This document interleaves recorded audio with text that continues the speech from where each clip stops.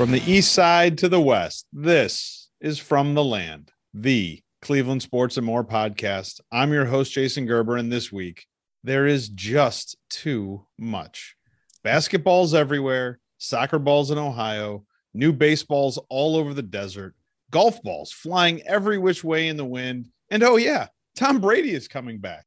So tonight, we're going to check in on all the Cleveland teams, talk Major League Baseball's comeback, and then try to talk about everything else as we close out Daylight Savings Day 1. I am joined for tonight's adventure by two of the best ever. Co-host Phil Denko is here. Hey, Gerbs, is it a choose your own adventure? I'm down for that. It is not. I've chosen all the adventures for you. Well, thanks for having me anyway.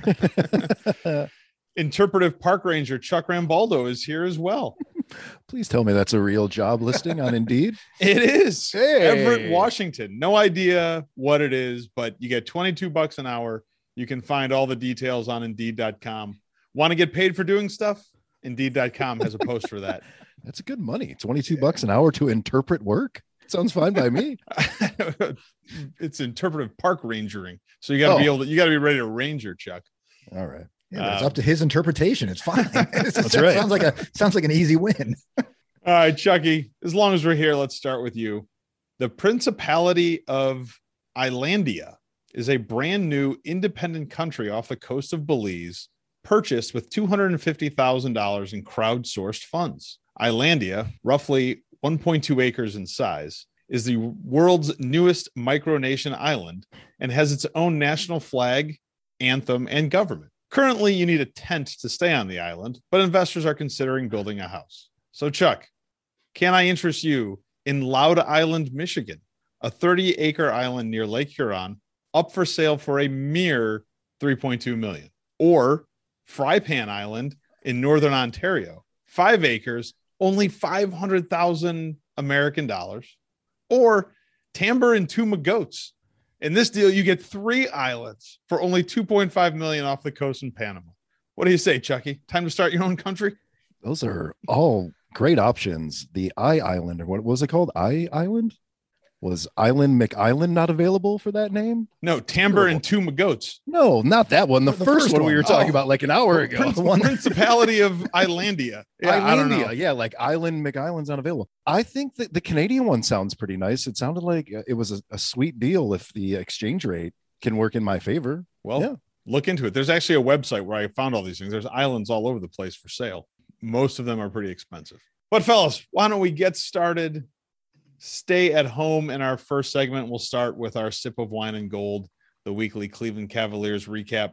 Cavs split for the week, took down the Raptors on Sunday night, went on the road and hung tough for a win against the Pacers on Tuesday, lost ugly to the Heat on Friday, kept it close but couldn't get a win against the Bulls on Saturday night.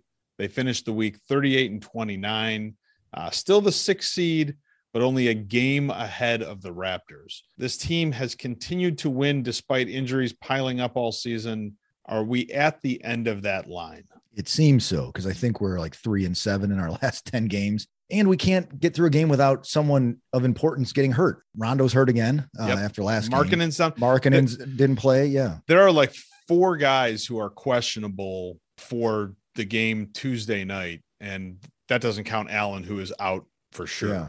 I don't think we're going to just win despite these injuries anymore. We got to get the right guys back and at least limp through these last 15 games to stay in the top 6, which is going to be tough. I look back and listened to our podcast and looked at things on the schedule, and I think we were lied to. Like, whoever said we had the 3rd easiest schedule in the NBA, I think they just made that up.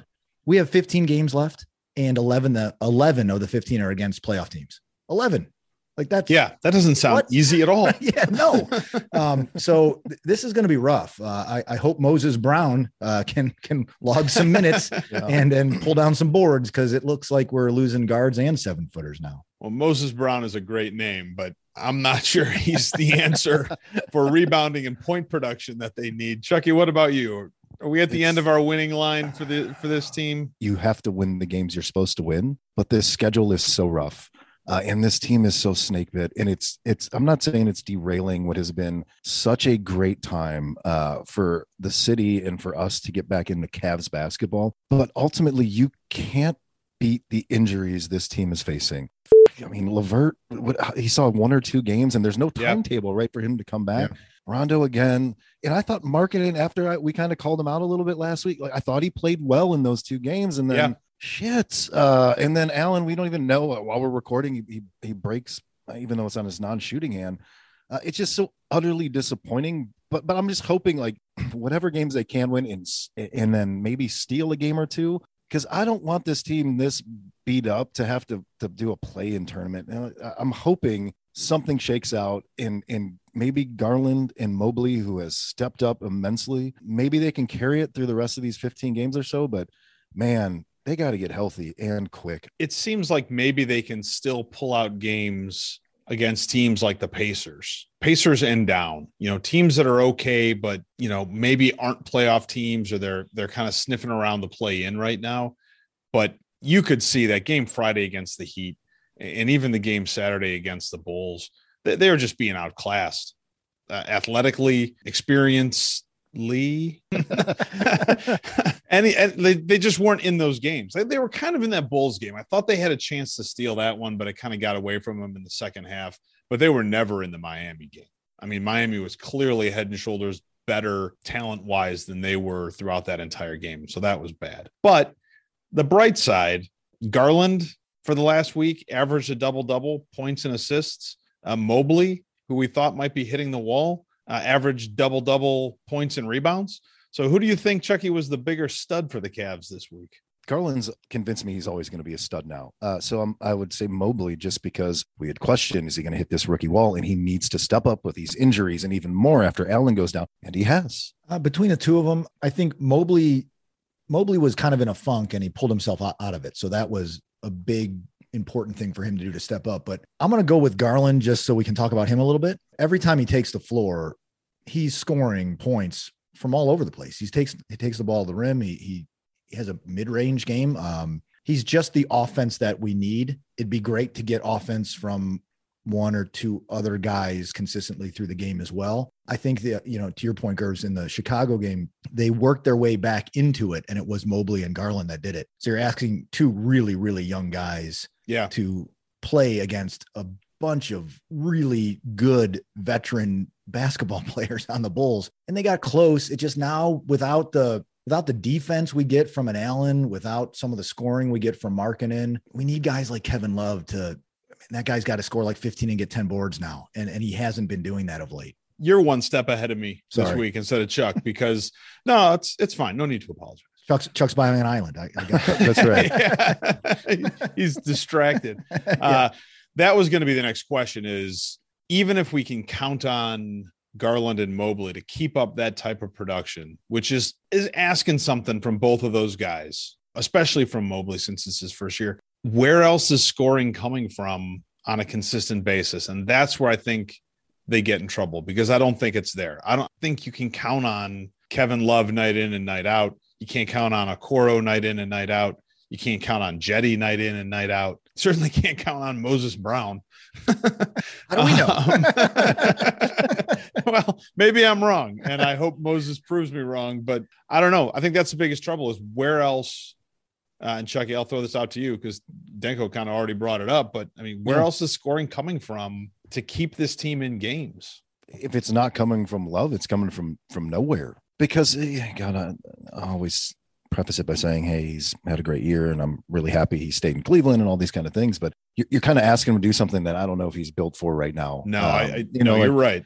It was a perfect role for him to come off the bench and do that. But now if he's starting and you're thinking, can this guy average a double-double every game? Can he give you 20 points? Can he give you 5 threes? I don't think so. I don't know if Love has ever been that kind of player where the spotlight had to be on him and you expected him to deliver. And I'm not saying he's the first option because it's Garland, Mobley, then him, but there just isn't. And that's what sucks so bad about injuries. And we all know this. If Sexton was playing or Rubio was playing, there's offense for, there's offense. Or even LeVert. I mean, even Levert's, right? This was what LeVert was brought in to do. He was supposed to be that 18-5 guy night in and night out for us, and not having him there is just terrible. And I don't know, man, it's because it's a young team. I worry that they're not going to be able to just flip the switch when the playoffs come, if they bring these guys back and be able to make a run. It's a frustrating way for the season to start winding down, considering how much fun they've been up to this point. But next week, they're home all week long, which has got to be good. They play Monday against the Clippers, Wednesday against the 76ers, Friday against the Nuggets, Saturday against the shitty but somehow unstoppable Pistons, who Cavs can't seem to beat. So, Phil, are they getting 2 wins this week? As you rattled off those teams, I thought 2-2. That's what we got to get. And then you reminded me that we can't beat the Pistons of all teams. Yeah, right. So well, maybe we turn that around. They're getting 2. They're going to split again this week, just like they did last. Probably beat the 2 teams with losing records and lose to the 2 playoff teams. Who's the other team with a losing record? No, the only team with a losing record is the Pistons. The Clippers might be apologize to over the Clippers. 500 or something. Yeah, Clippers are right. I apologize to the Clippers. I just assumed. I think the Clippers have been playing better actually the past couple of weeks. They're the 8th seed right now in the West. Right. I would hope for a split, but I'm thinking maybe the only team they beat is Detroit. The way they've played Detroit the last 2 times, even that's not a given. I don't think they're getting 2 this week. I think this is going to be a rough stretch till we can start getting some guys back, especially if guys who we thought were back, like Markkanen and Rubio, aren't ready to be back in day to day. But that's it for a lousy sip of wine and gold. Let's move on to our next segment. Brown movements. A look at the offseason transactions for the Cleveland Browns. A busy week for the Browns. They franchise tagged David Njoku. They tendered to Dearness Johnson, which means they have the option to match anybody else who wants to sign him, which I think is great. But obviously the biggest move was the one that came over the weekend, the trade for Amari Cooper. Cooper's got 3 years left on his deal. He's 27 years old. It's $20 million a year, but none of it's guaranteed, which means that if they want to cut him after 1 season or 2 seasons, they can do it with no cap hit. So that actually gives them a ton of flexibility. Essentially, all it cost them was a 5th round pick. Scale of 1 to 5. 1 being the 1989 trade where the Cavs sent Ron Harper and 2 first-round picks to the Clippers for Danny Ferry. 5 being the 1989 trade that sent Joe Carter to San Diego in return for Sandy Alomar Jr. and Carlos Baerga. Where do you rank this trade? Wow, that tribe trade was fantastic. Let's put this trade at a 3, slightly above the midline. I mean, Amari Cooper's a 1 wide receiver for sure. Always has been. This is an upgrade for the Browns on a team that we've discussed over and over again, don't really use wide receivers well. So I guess that's why I put it at a 3, because I love that we got this guy. This changes how they have to approach the rest of the offseason. It's an upgrade from Landry, I would say. If Landry goes, you're paying more money, but it's an upgrade. So that's okay. And it's not much money. I mean, I think it's a difference between 18 and 20. Right? Or 17 and 20 was whatever Landry was due. Yeah. Yeah. It's not that much. It's just, there's no way you're going to extend Landry unless he renegotiates. So he's probably leaving, and that's fine. Amari Cooper is an upgrade at that position. And then you got to fill out that wide receiver room. So I'll give it a 3, unless in the next couple of weeks, we find out that maybe the other end of the passing attack has been changed. Although I think Baker's I'm not ready to talk about that yet. I know. There's too much going on this week already. We'll cross that bridge when we come to it. Maybe we won't have to. I think what worries me about Baker's current offseason is he can't throw yet. And this would be the perfect opportunity for him and Amari Cooper to get together in the offseason and start working on things. And they just won't be able to do that because of his timing with his surgery. But like he and OBJ got together in the offseason? Yeah. Amari Cooper, one thing that I read about him is he is a phenomenal route runner. I'm not saying OBJ and his dad didn't know exactly what route tree they were running. I'm just saying Amari Cooper is a really good route runner. That's got to be helpful. Chucky, scale of 1 to 5. Where do you put it? It's a 4 for me. And there's a few different reasons. I think we had talked about the possibility of Calvin Ridley until, he bet on games. Tough break. I know they liked Goodwin. They franchised him. I know they liked Williams from the Chargers. They re-signed him. So he's the best receiver available out there. 5th round, hey, I love the front office, but I'd rather have a proven wide receiver 1 than them taking a shot at a 5th rounder. Yeah. And again, the contract's kind of people like, oh man, he's cost a ton. 1 year, right? It's legitimately for 1 year. The other reason I think it's a 4, it's because Andrew Berry and that front office have done a wonderful job in these off seasons targeting exactly what needs to be fixed on this team in the offseason. And if this is the first move in it, I am very happy. And like Phil said, this allows them to do something different in the first round. Now, I still think if they take another receiver, I wouldn't be pissed if they took a receiver at 13. Yeah, right. But get him on a rookie contract. They got the option now, though, right? I mean, to take, So it just, for me, that's why it's a 4. You got a proven talent. They basically probably leapfrog teams and offered him a fit because they were going to cut him anyway. I just like it because it tells you, hey, we're ready to address this room and turn it around going into this season. So that's why it's a 4 from me. And I think he's still a very good receiver that is usually pretty healthy. I think he's only missed like 4 or 5 games throughout most of his career. So I'm all about that. Yeah, I'll take it. I like it because it feels like a really low risk, high reward move, because he's still only 27 years old and you can keep him at 20 mil a year if you want, or you can let him go after a year and it's kind of like no harm, no foul. You barely gave anything up. A 5th round pick and they swapped 6s. Yeah. Give me a break. That's free money in my opinion. So I like the move. And I do think it's another example of just a really smart front office going out and getting the best available guy. I think that's fantastic. I don't think you can ask for them to do anything more. Now I think it's on Stefanski to make sure that he uses this guy in a way that helps the team win games. Speaking of winning games, Munch and Crunch, our weekly Cleveland Crunch update. The Crunch continued their winning ways, taking out the Cincinnati Swerve in the Battle of Ohio with an 18-1 thrashing this afternoon. Oh, and I got to tell you, it's bullshit that Tom Brady made his announcement and cut into the Crunch news cycle. Nobody's talking about their run to a perfect season. Tell me who wins the Crunch Time Award for the player of the game. Our buddy Admir Seljevic had 5 goals and 2 assists today. The Willowick Wall, Marihu Musa only gave up 1 goal. So, Chuck, who's your Crunch Time player for this week? Guy who had 7 points. What a day. To bring home the Battle of Ohio. They do it again next week, but we'll get there. Well, this week's Battle of Ohio. Phil, how about you? Yeah, I think the guy that scored 5 goals and assisted on 2 others, clearly they only needed 2 of those goals to win today, and they just kept going. So I'll give it to, I don't even remember his name. Admir Seljevic. Yeah, Seljevic. Way to go, buddy.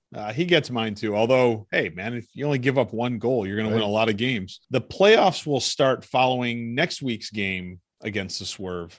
The top 2 teams in each division play each other, and then the 3 winning teams from those games are reseeded depending on who's the best, with the best team getting a bye, and then 2 and 3 play each other, and the winner goes on and play in the final. So the Crunch is headed that way, but there is one more regular season game for the Crunch to close out with a perfect record. Denko, I'm going to make this offer to you now. The game is at 7:00 next Saturday night in Cleveland. The pod will buy tickets for you and your boys if you guys will go and watch the Crunch make a run for a perfect season. I don't mean to put you on the spot, but decide right now. All right. So you don't have to foot the bill for that because I think I'm getting loge seats. They're $15 a piece. And it's 7:00 on Saturday. So it would probably be me flying solo, really. So, watch out, Crunch game. I've got nothing tethering me down. Like, here we go. Better Uber for that one, Phil. Yeah, I'm going to call Miller, fellas, see what he's up to. We're going to close out our first segment. We'll come back for segment 2, and we will go on the diamond.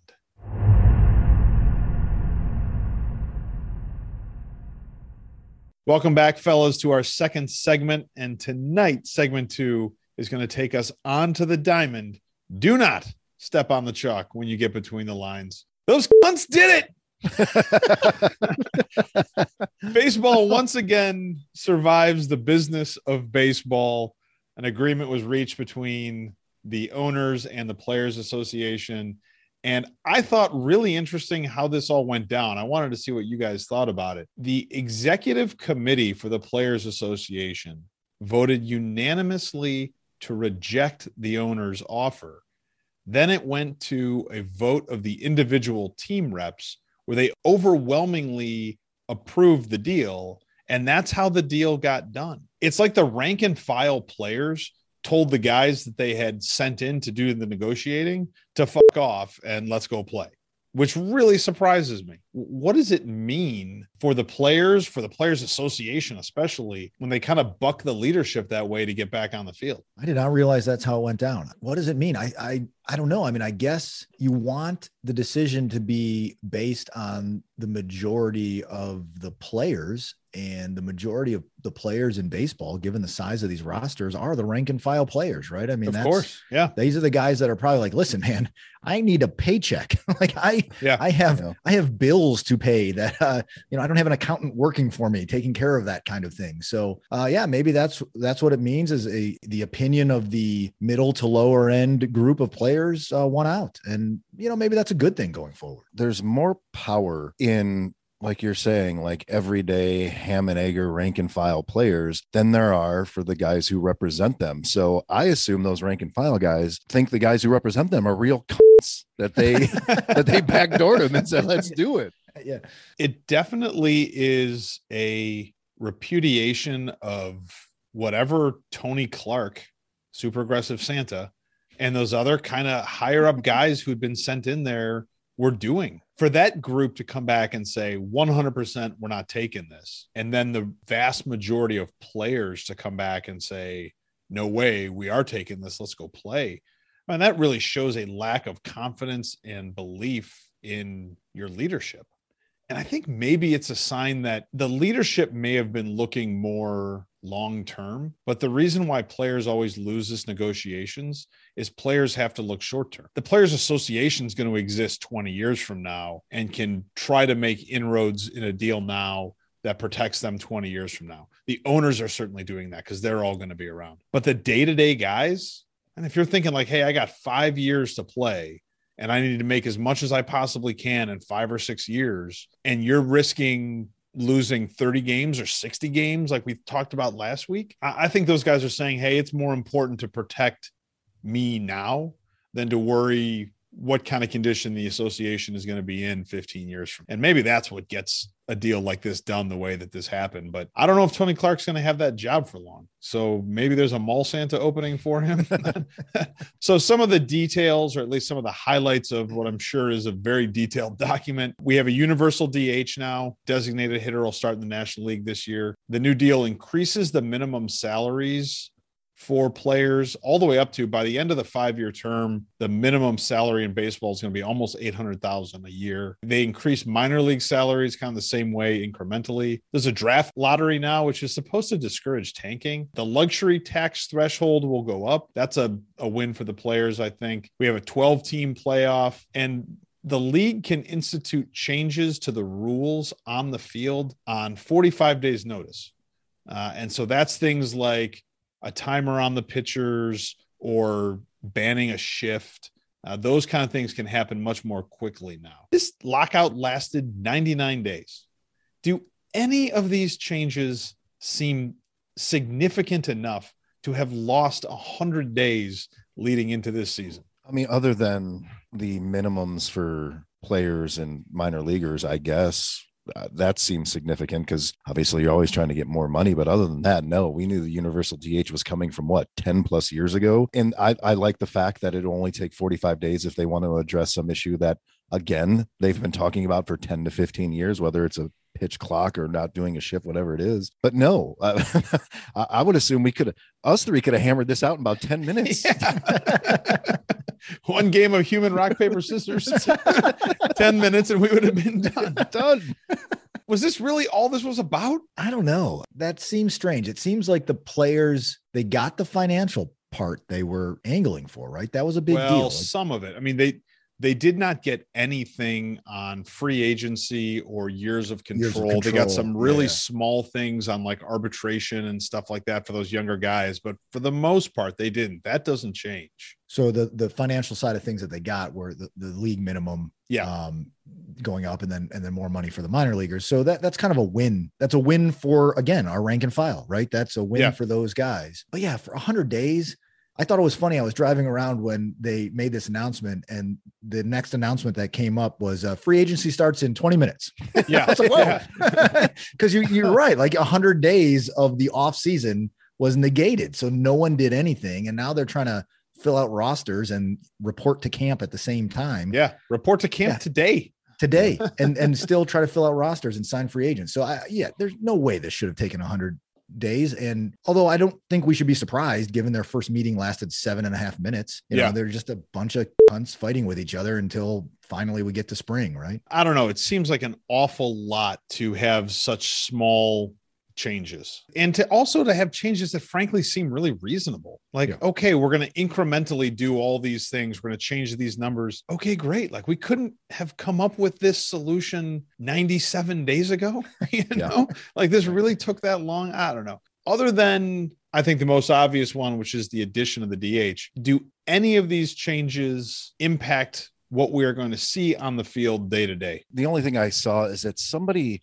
and it was an asinine tweet, but this was a baseball writer with a blue check mark. I think somebody signed with the Giants for like 2 years, 40 some million. And it was Rondon. It was that pitcher from the White Sox. Right. So the blue check baseball writer said, small markets take notice. This is how you should be doing it. I'm like, does this fucker know 40 some million for 2 years? That is never happening for the Guardians. So I don't know what changes. That's a third of our payroll. Right. Season. Like, you know, like what? So there was awesome.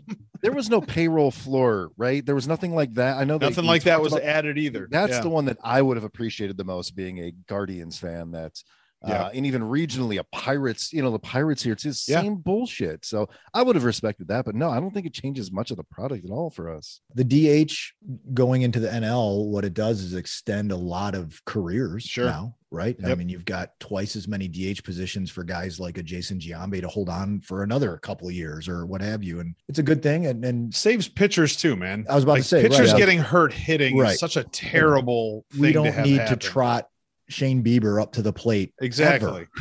Ever. So this is that's a good thing, but I think that it won't drastically change the game. I mean, it's basically what we've been watching in the American League forever. So other than that, no, I don't think any of this changes the game. The 45-day notice to change some of the other things they've been discussing is interesting. So didn't we just recently have a mid-season rule change? Something happened. Like, was it last season that the extra innings thing with a guy starts on second? Was that within the last? That was at the start of last year. They knew that one happened mid-season, and it was kind of weird. Like, wait a minute, like that changes stats a little bit.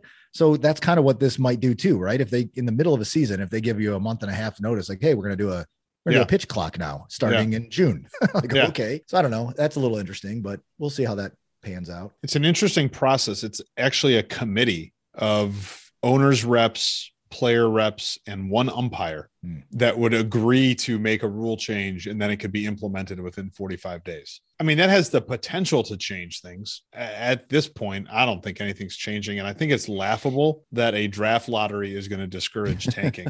Because I don't really think it's not the NBA where you might have 3 franchise changing players in a draft, you know, and then nobody else. Like, there's still 20 rounds of the draft in Major League Baseball, you know, so that lottery, I think, is kind of a silly add-on. But enough talking the business of baseball.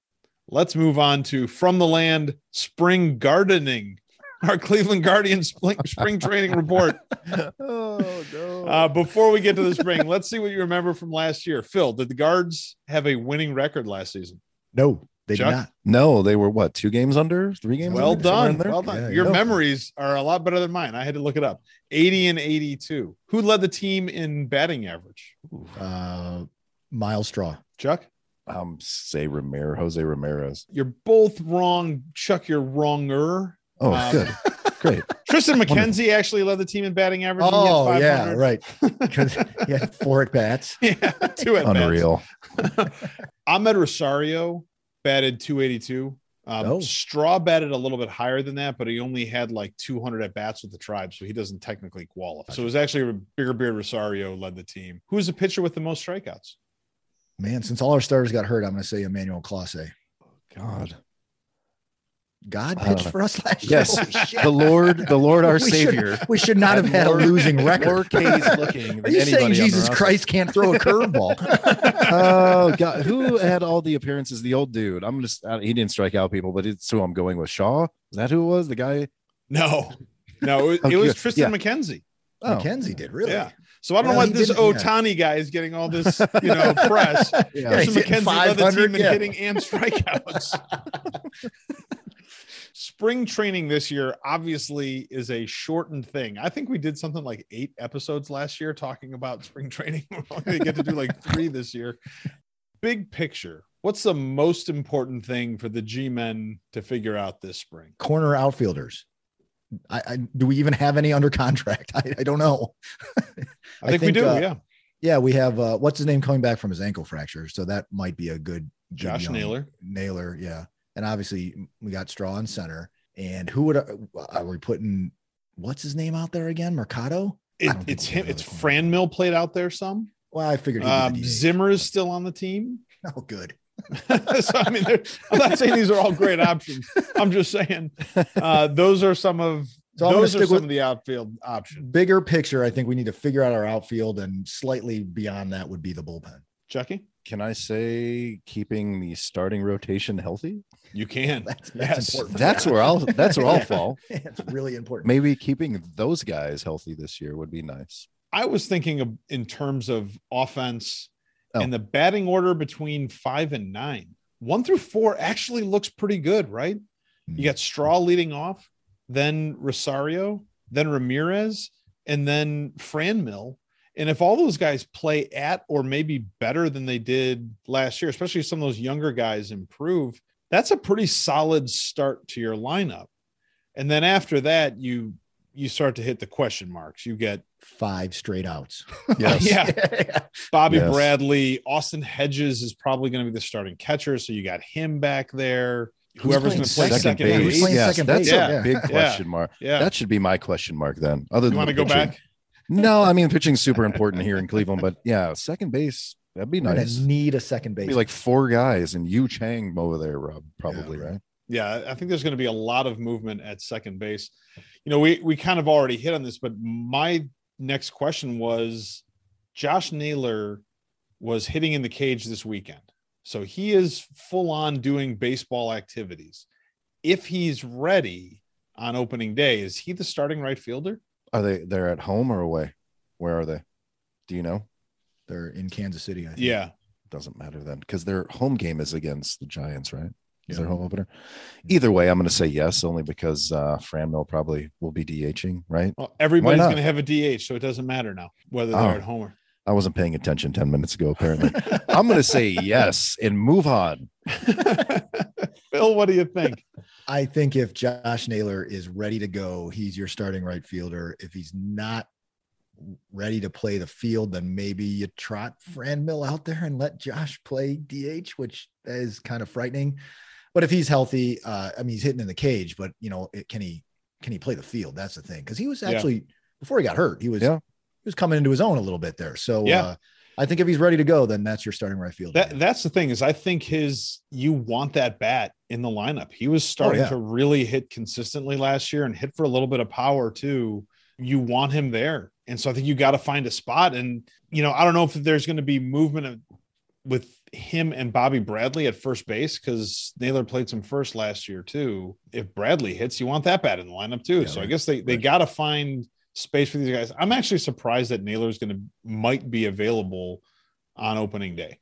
I thought that injury was going to keep him hung up a lot longer than that. With this shortened spring training and free agency period, any moves the Guardians make for a free agent before the start of the season? Yeah, I was disenfranchised because of the lockout, so I really haven't been paying attention to the free agents that are out there. But I would imagine there's a kind of like a middle ground free agent they might go after at maybe an outfield position, like left field. That would be great. That I could see that happening. Second base, another one. We got rid of Hernandez in the middle of the year last year, right? So maybe a signing like that, where you get a guy like a Hernandez in free agency to come in and play the middle infield for you. Maybe that's something they get done in the next couple minutes because let's get to it. He's already late if they haven't. Yet. He's supposed to be there today. Chuck, what do you think? Are they making any moves? Possibly, as long as they're low hanging fruit and they're dirt cheap. That Yeah. seems to be the MO. Or maybe a guy who's low hanging fruit, dirt cheap, and can play 3 positions.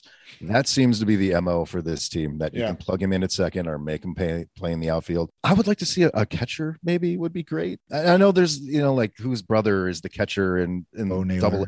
Yeah, That'd be Bo Naylor, yeah. maybe. I wish that kid was ready. I want to be excited about somebody on this team from an offensive standpoint other than Jose Ramirez and Franimal. But yeah, I assume it's just like they'll let everybody pick through, and then the bottom feeder Guardians just kind of walk in and say, "Oh, nobody's going after you. We'll offer you dog shit for a year." I think they probably feel pretty good about what they have.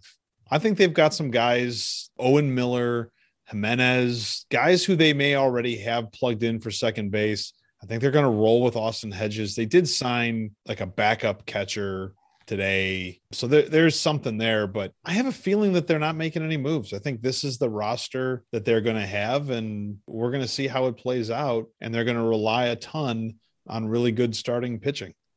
And I think that's the way the season is going to look. Real fast before we take our final break, odds of the Guardians winning the World Series is plus 8,000, which seems unfair. I would have never put it up more than plus 6,000. Chuck, you putting down $100 on the Guardians? No, I am not. And I have wasted $100 on far less. You might be right there, Gerb, them going in and feeling confident. A team that was 2 games under 500 with all those injuries, shit for offense after that 5th position. They overachieved a bit in my eyes maybe last year. So maybe they just want to see it play out. I'm going to put that 100 towards something that I could care even less about than seeing if the Indians win a World Series. Pronounced Guardians. Phil, how about you? Thank you. It's baseball, so I guess anything's possible, but there's really 0% chance the Guardians win the World Series this year. So I think I'll take that $100 and buy a Guardian sweatshirt, maybe a hat. Plus 8,000 is Vegas saying there is 0 chance of this happening. Yeah, exactly. But with that, fellas, why don't we take our final break? We're going to come back and talk about everything else. Ooh, nice.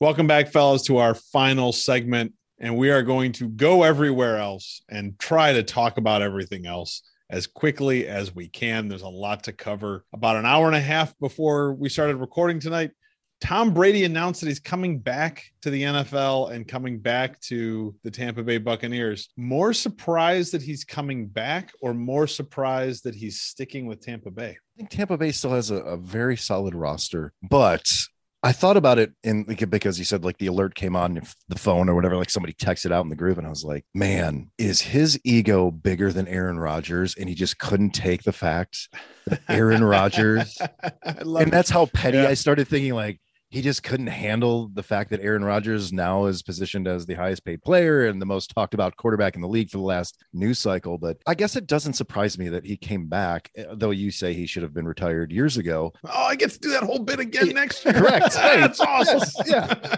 The guy is still playing at an elite level. So why would you walk away unless, the wife and the kids are like, it's enough? And then they had him home for a month and they're like, maybe you need to go back to doing the TB12 method. Like, we remember you're psycho. Phil, what about you? More surprised that he's coming back or that he's sticking with the Buccaneers? Between the two, I'm more surprised he's sticking with the Buccaneers. That was a retirement that we all kind of laughed at. Like, all right, he's been saying he's going to play till he's 50 forever. And then he up and retired after last season. So yeah, I was surprised he went back to Tampa Bay. It'll be interesting to see what they do, because Godwin is a free agent.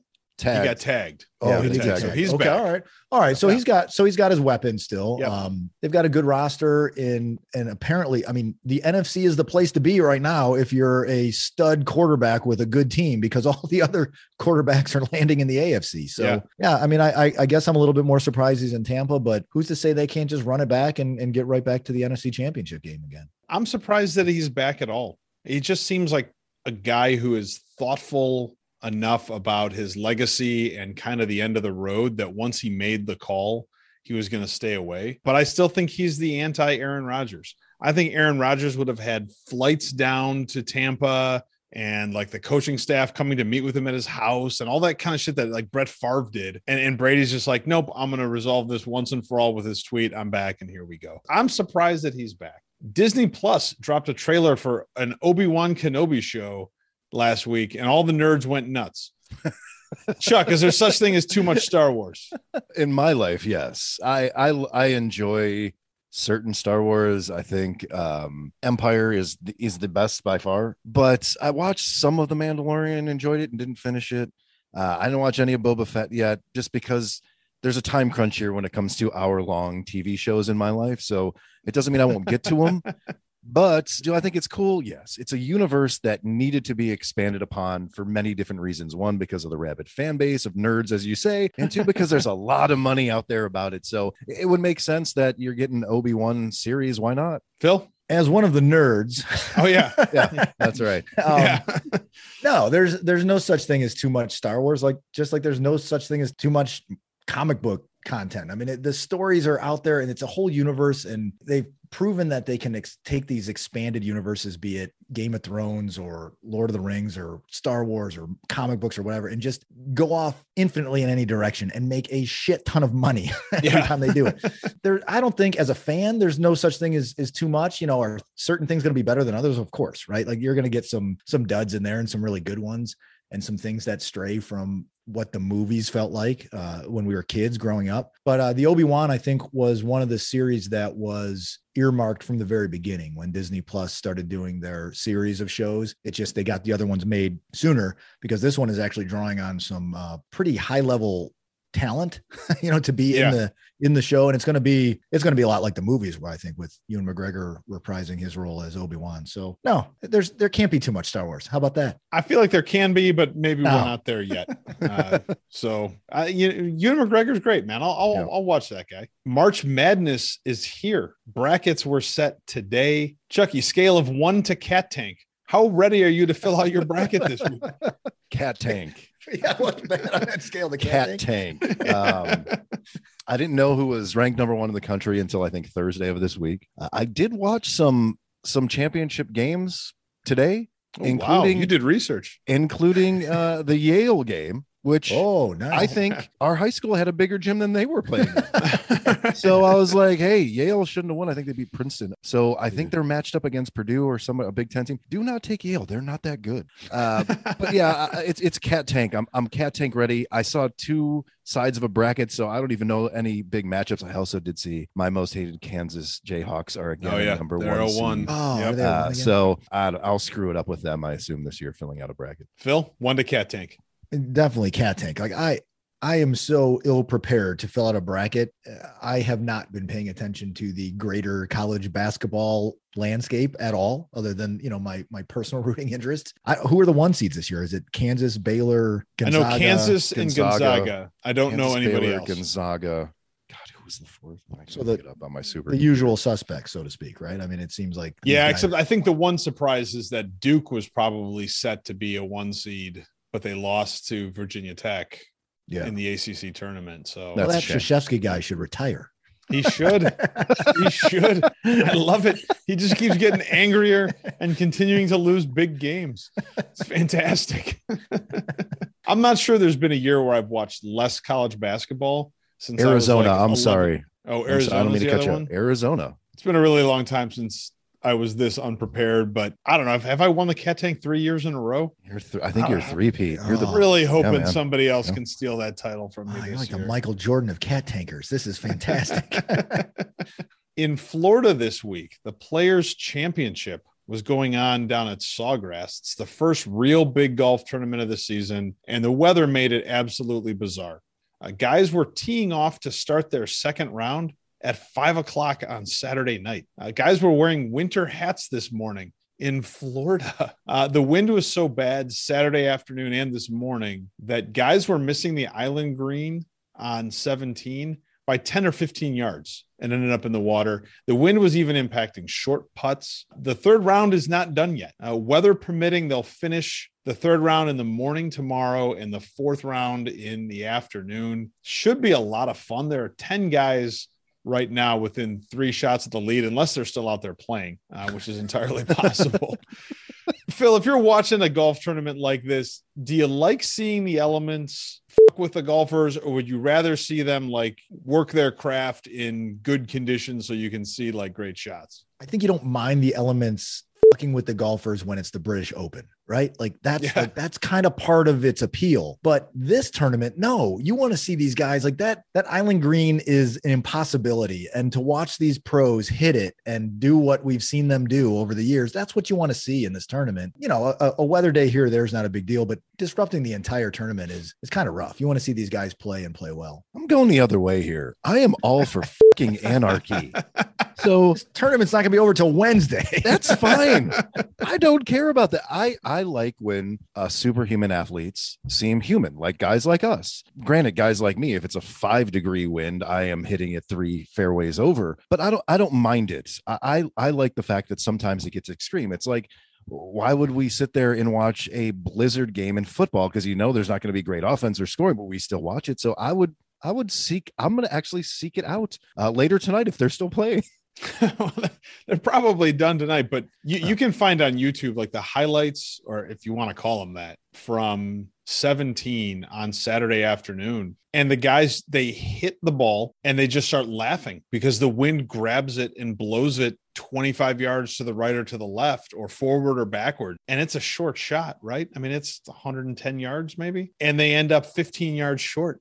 Like, it's just, it doesn't happen to these guys. I like seeing them play in the elements. It got a little bit crazy this week because it was almost like 3 different tournaments. It was like a rain tournament on Thursday and Friday, wind on Saturday. And then today was actually pretty good conditions and guys were hitting some shots. But I like to see it because you really get to see some of these guys who can keep it together for an entire round. That's pretty cool. If in those conditions you can shoot well, it means you're not losing your concentration on any of your shots, which I think is pretty cool to see. But I actually also love it because, I get to have golf on all day tomorrow while I'm working, and, that's pretty good. This week, biggest album or song release: Bryan Adams' new album, So Happy It Hurts, Black Keys' new song, Wild Child, or Dolly Parton's new song, Woman Up and Take It Like a Man. What? Interesting title, Dolly. I know. Yeah. Wow. Of those 3, I'm going to go with Wild Child. The Black Keys song is excellent. I've already played it many times. Chuck? Who doesn't love Bryan Adams? The guy got COVID twice in a month, apparently, when he was touring. And Dolly is a saint on this podcast. Yeah. For me. And everywhere. Yeah, and everywhere. That's true. But for me, it's a Black Keys song. I'm a big Black Keys guy. I find it amazing that 2 guys can continue to make songs as rudimentary sometimes as their music is. It's always catchy. And I thought it's great. Well, obviously the best song was Wild Child, but the bigger release was Bryan Adams. I listened to the entire album today, and I will tell you, Bryan Adams knows where his bread is buttered. There are plenty of Summer of '69 and the love song from the Robin Hood movie, whatever. Everything You Do, I Do It For You. Yeah. Plenty of those types of songs on the new Bryan Adams album, but Wild Child was really good. I was excited to hear that they're coming out with a new album this year. That's good stuff. Russell Wilson was traded to Denver last week. It seems like 100 years ago now. Does this even make the Broncos a favorite in their division? No, that division got crazy at the quarterback position overnight, right? Derek Carr, who's kind of hey, maybe he's better than what we've got in Cleveland kind of guy, is the worst quarterback in that division. It's got to be like the worst quarterback in a division in a long, long time, right? So yeah, I mean, I guess what's his name? Herbert is still really young, but he passes the eyeball test for sure with the Chargers. Patrick Mahomes got married yesterday, I think. So, maybe he really takes a step back and focuses on his family next year. And it gives Russell Wilson a chance to win the division. Now that he can finally have sex because he got married. Yeah. Good for you, Pat.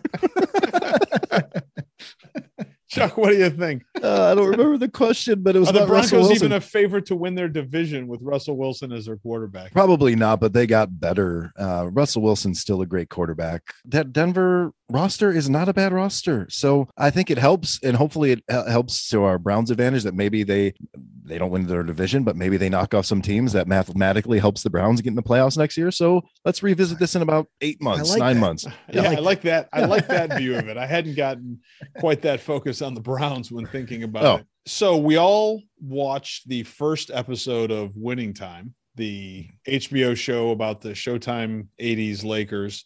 The second episode's coming out tonight. Phil, what are you most looking forward to seeing in episode 2 of Winning Time? Episode 2. I'm a little interested to see how they go about the time of this series, right? Because episode 1 was all, I mean, Magic Johnson's not even part of the Lakers yet. Yeah. you know, it's all the pre-draft stuff and Dr. Buss trying to get the team from Cook and those guys. Like it was all that setup, and it seemed to be one whole episode, kind of the prologue, right? Like this is what's building, and we're going to get all the way through another 2 coaching changes for the Lakers with Westfall, and then eventually our boy Adrian Brody coming in as what's his name, right? In episode 2, what I'm interested to see is, what does the Magic Johnson character look like? Because I'm assuming now he'll be on the Lakers. And after he got embarrassed at that party 1-on-1 against the guy in the fur coat, spoiler alert. Sorry, I should have said that before he got embarrassed at that party. I'm interested to see how he takes to the Lakers and how they treat him. Really, I mean, you've got a bunch of this show is portraying all these vets as complete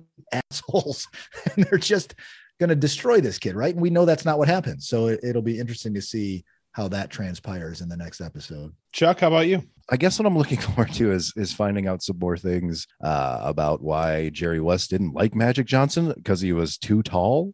He was too tall to play point guard. It's easier for him to get the ball stolen because the dribble has to go higher. Twice. How far? And like Jerry West's great player. I mean, he's the logo. The logo. Yeah. How far off are you that you think the guy's too tall and is arguably the best point guard in the history of the NBA is Magic Johnson? Yeah. So I guess I'm interested to see how he changes people's minds that he's actually really good at basketball.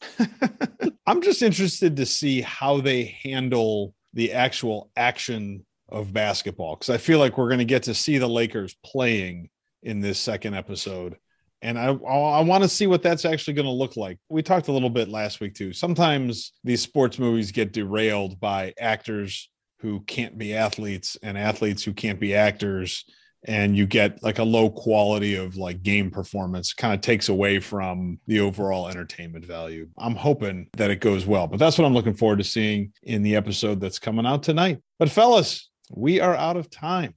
I am out of questions finally. And we just did the whole show without mentioning the Ludington High School girls basketball team will play in the Michigan Division II state quarterfinals this week.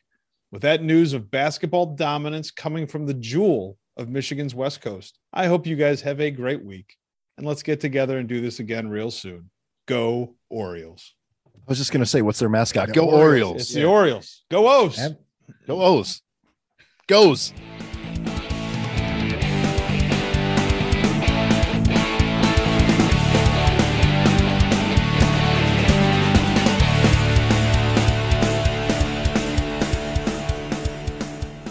Ready to rock? Yes, sir. Get this show on the road. It'll be a busy night, gentlemen. Ooh. All right. Guys, fucking ready to talk some baseball. Yes. Let's do it. Do it. You guys want to wrap this up? Everything else. Everything else. Let's do it. Interesting. Started. What was the Browns? That was the funniest thing. What Brown movements. Brown movements. Cavs split for the week. Took down the Raptors. They franchise tagged Njoku. Marihu Musa. Any moves the Guardians make?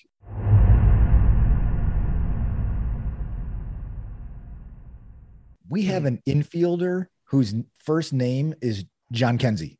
It's all one word. Jonkensy. John Kensey Noel. Oh, I like it. What? I like it. He does. He's so new. He doesn't even have, he has like the grayed out silhouette face on the roster. There's not even a headshot of him. Yeah, there's a few of those. Man, I'll tell you what, like, so our catchers are Austin Hedges and Brian Lavastida. Yeah, that was the dude they just signed. Which I think is Spanish for shitter. There's a whole get to know article about John Kenzie. Yeah, John Kenzie. That's an awesome name. That's like the guy from Seinfeld. Like Right. John Paul. Yeah, exactly. John Paul. John Kenzie. John Kenzie. Oh, if you don't think I'm using that again in another episode, you are wrong. I can't wait. We forget about like some of these you guys were talking about, like these young guys. I think Chuck, you were saying these young guys to make the leap. Like this is like Nolan Jones needs to make the leap this year, right? Yeah. Like that dude's supposed to be our third baseman or left fielder or one of the two. Yep. So. And it just sucks that this like shortened spring training is not going to give those guys, the usual amount of time to kind of work into a spot. Probably more optimistic than I should be, but the starting fucking rotation, if it's healthy, should be fucking awesome. So think about what we discussed 1 year ago, right? It was a team that, hey, if the starters stay healthy, we can win the division. And the starters didn't stay healthy, and they almost won 80 games. Yeah, they won 80 games. Yeah. You win 10 more games, you win the division. and Franmil was out for a big stretch in the middle of the year. You didn't have. They were a lot more lost defensively than I think they are now. I think that Miles Straw move is solidifies a lot for the defense. I don't know. Plus 8,000. Doesn't sound so bad. Yeah. When you really start thinking about it. I need my but nice the sweatshirt and the hat. The sweatshirt and the hat will last me like 20 years. That's true. Yeah, that's true.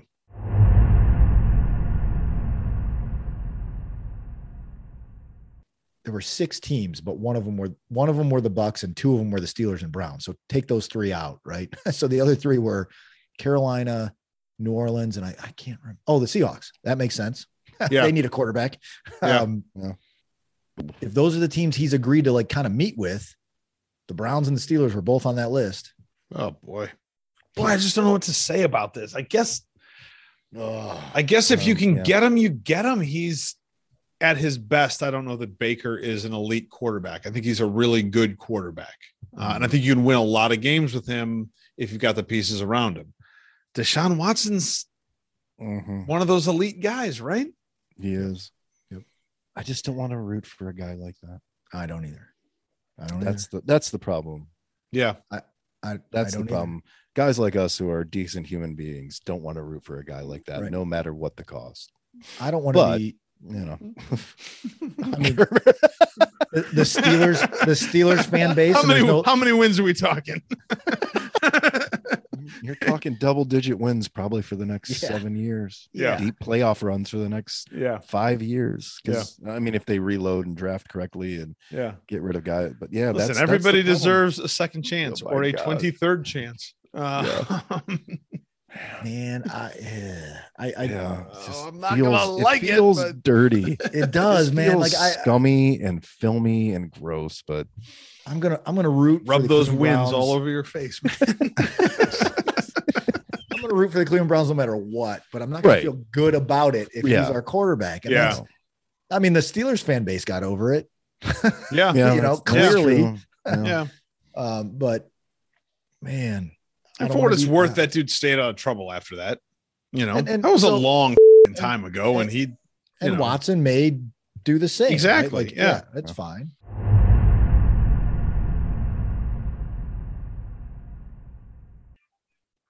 Yeah, being silly.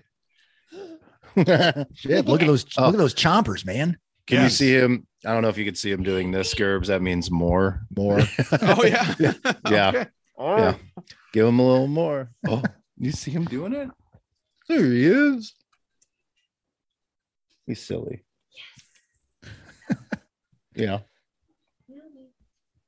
Hello. Hi. What's up, Chip? You say hi? Huh? Say hi. No. Okay. No. Oh, he's got no down. That's good. No. Now he's playing peekaboo. All right. You playing peekaboo? What? No. Oh, yeah, you are. Oh, I can't see you. Oh. Holy cow. There he is. Yeah. Flash. 0. 0? What do you mean 0?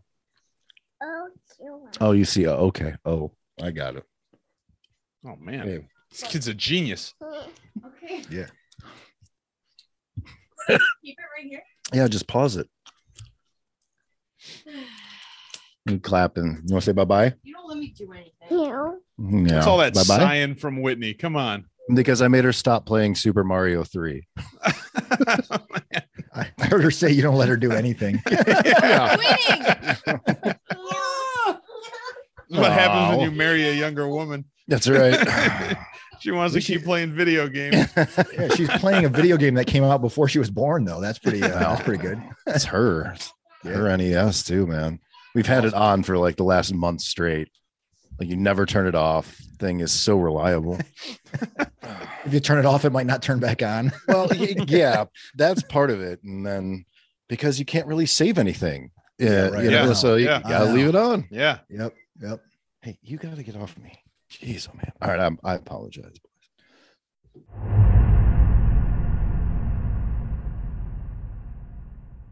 Pete Davidson is sending all these texts to Saw those Kanye texts. It was about I'm great. banging your wife right now. Yeah. Oh, no way. Really? Yeah.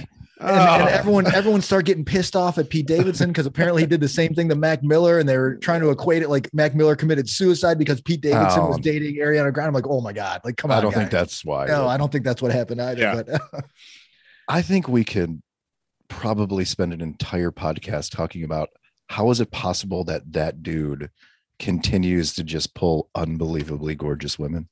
he not As guys, I could admit, you know, like I could look at him and oh, I could see it. He's personality, he's funny, he's gorgeous. I know why Brad Pitt gets laid.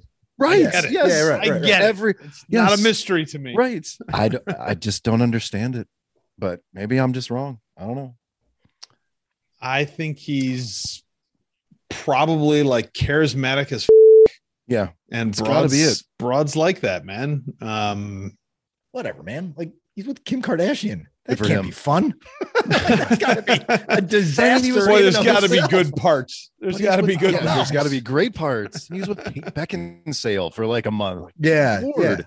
yeah. Oh, was he really? I didn't know that. I thought it was.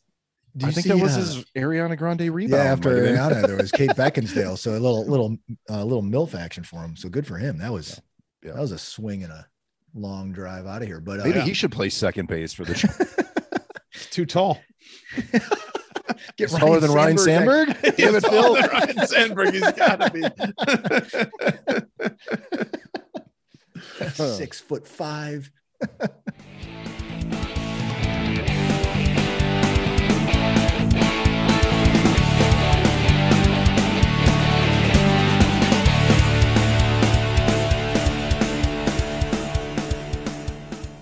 What do you mean I'm funny?